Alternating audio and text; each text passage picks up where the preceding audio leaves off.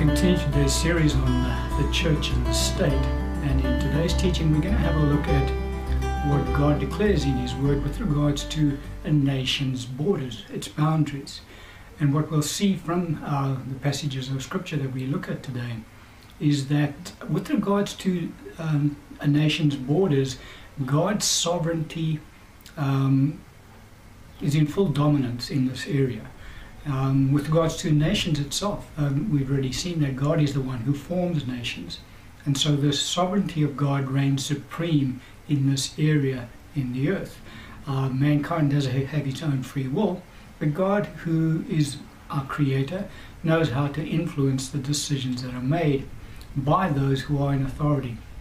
And so as a result of that, God decides what the borders of a nation will be. And the passage of Scripture that we'll open up with today, around today's discussion, is in Acts chapter 17, verse 24 to 26.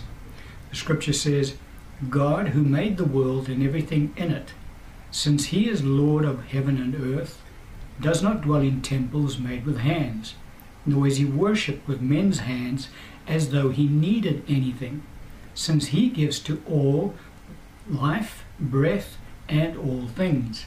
And He has made from one blood every nation of men to dwell on all the face of the earth, and has determined their pre-appointed times and the boundaries of their dwellings.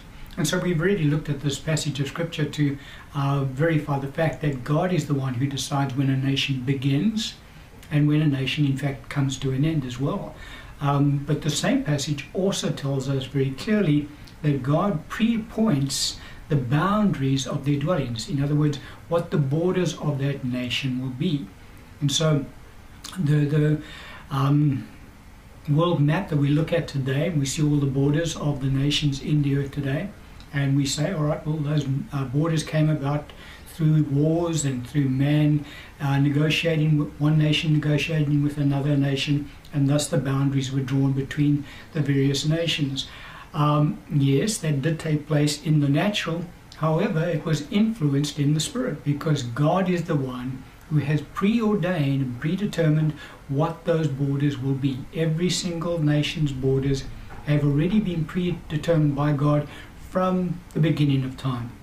And as I say, on this particular subject, the sovereignty of God does reign supreme. He is the one who decides what a nation's borders will be. Another passage of Scripture we can look at to just reinforce this particular truth to us is in Deuteronomy chapter 2, verses 2 to 5. Scripture says, And the Lord spoke to me, saying, You have skirted this mountain long enough. Turn northward and command the people, saying, You are about to pass through the territory of your brethren, the descendants of Esau, who live in Seir, and they will be afraid of you. Therefore watch yourselves carefully. Do not meddle with them, for I will not give you any of their land, no, not so much as one footstep, because I have given Mount Seir to Esau as a possession. And so very clearly God is instructing Israel. They're walking through the wilderness at this point in time, and they're about to go through the nation of Edom. Now, Edom had descended from Esau. Israel had descended from Jacob. And God instructs them. He says, guys, don't even attempt to take any of their land. He says, no, not so much as one footstep will I give to you. Why? Because I've already given it to Esau as a possession.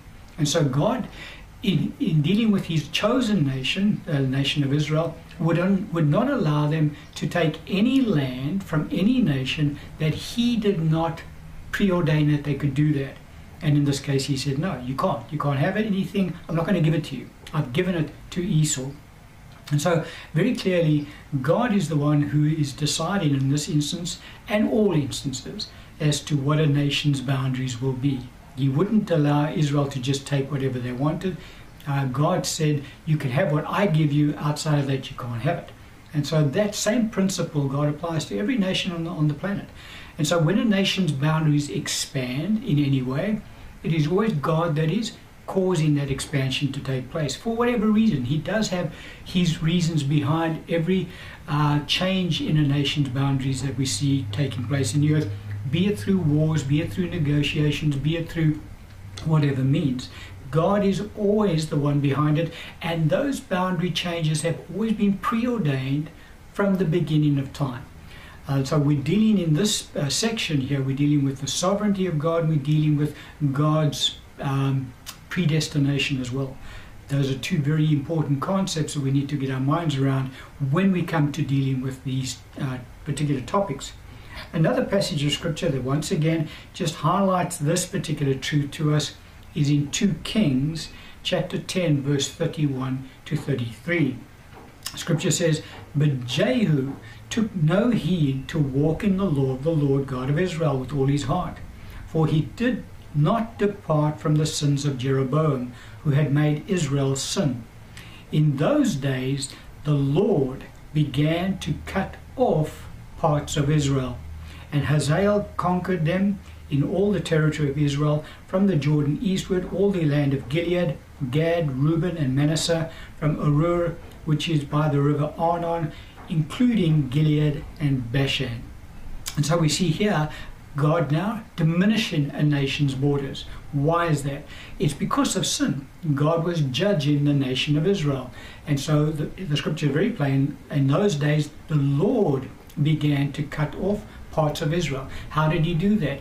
He used the king of Assyria to invade Israel, or Syria I think it was, and to take back territory that used to be part of Israel, and they now became part of Syria under Hazael's kingdom. And so God was now judging Israel. He didn't take out the nation entirely at the outset. He cut off parts of Israel. So he began his judgment on Israel, and the process being that Israel would recognize God is now judging them, and they would then come to repentance. God would then restore those territories to the nation once again. If you go back in the Old Testament, you have a look at the history of Israel, you will see that back and forth when throughout the centuries, as Israel came to repentance, God would then add territory back to her. As she fell into sin, God would take territory away from her. And so God used that mechanism of changing her borders as an act of judgment. There's very different methods that God uses to judge nations. One of them is to reduce a nation's borders. And so wherever we see a nation in the earth today whose borders are being reduced by whatever means, we can recognize that nation is under judgment by God, because God is now cutting off parts of their land as a result of their sin against him. And so God uses, as I say, this particular mechanism to judge nations. But very clearly from Scripture, we see God is the one who decides what a nation's borders will be. He decides if a nation's borders can be expanded, and for whatever reason he does that. And then he also decides when a nation's borders will be contracted. Again, primarily as a result of the sin of that nation. That's the reason why God does that. But very clearly we see from these passages of Scripture today is that the sovereignty of God reigns supreme in this area. Mankind think that they are the ones who are redrawing the map and redrawing a nation's boundaries, but at the end of the day, behind the scenes, in the Spirit, God is the one who is guiding that whole process. Through whatever means he deems necessary, he brings it to pass.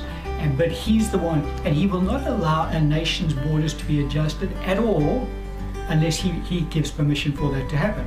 So if God says no, it won't happen. Simple as that. We saw that with regards to Israel and Edom.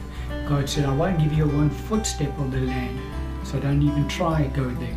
And so we need to understand that concept if we're to understand how it is that God actually deals with the nations of the earth. We're going to end the teaching on that particular point.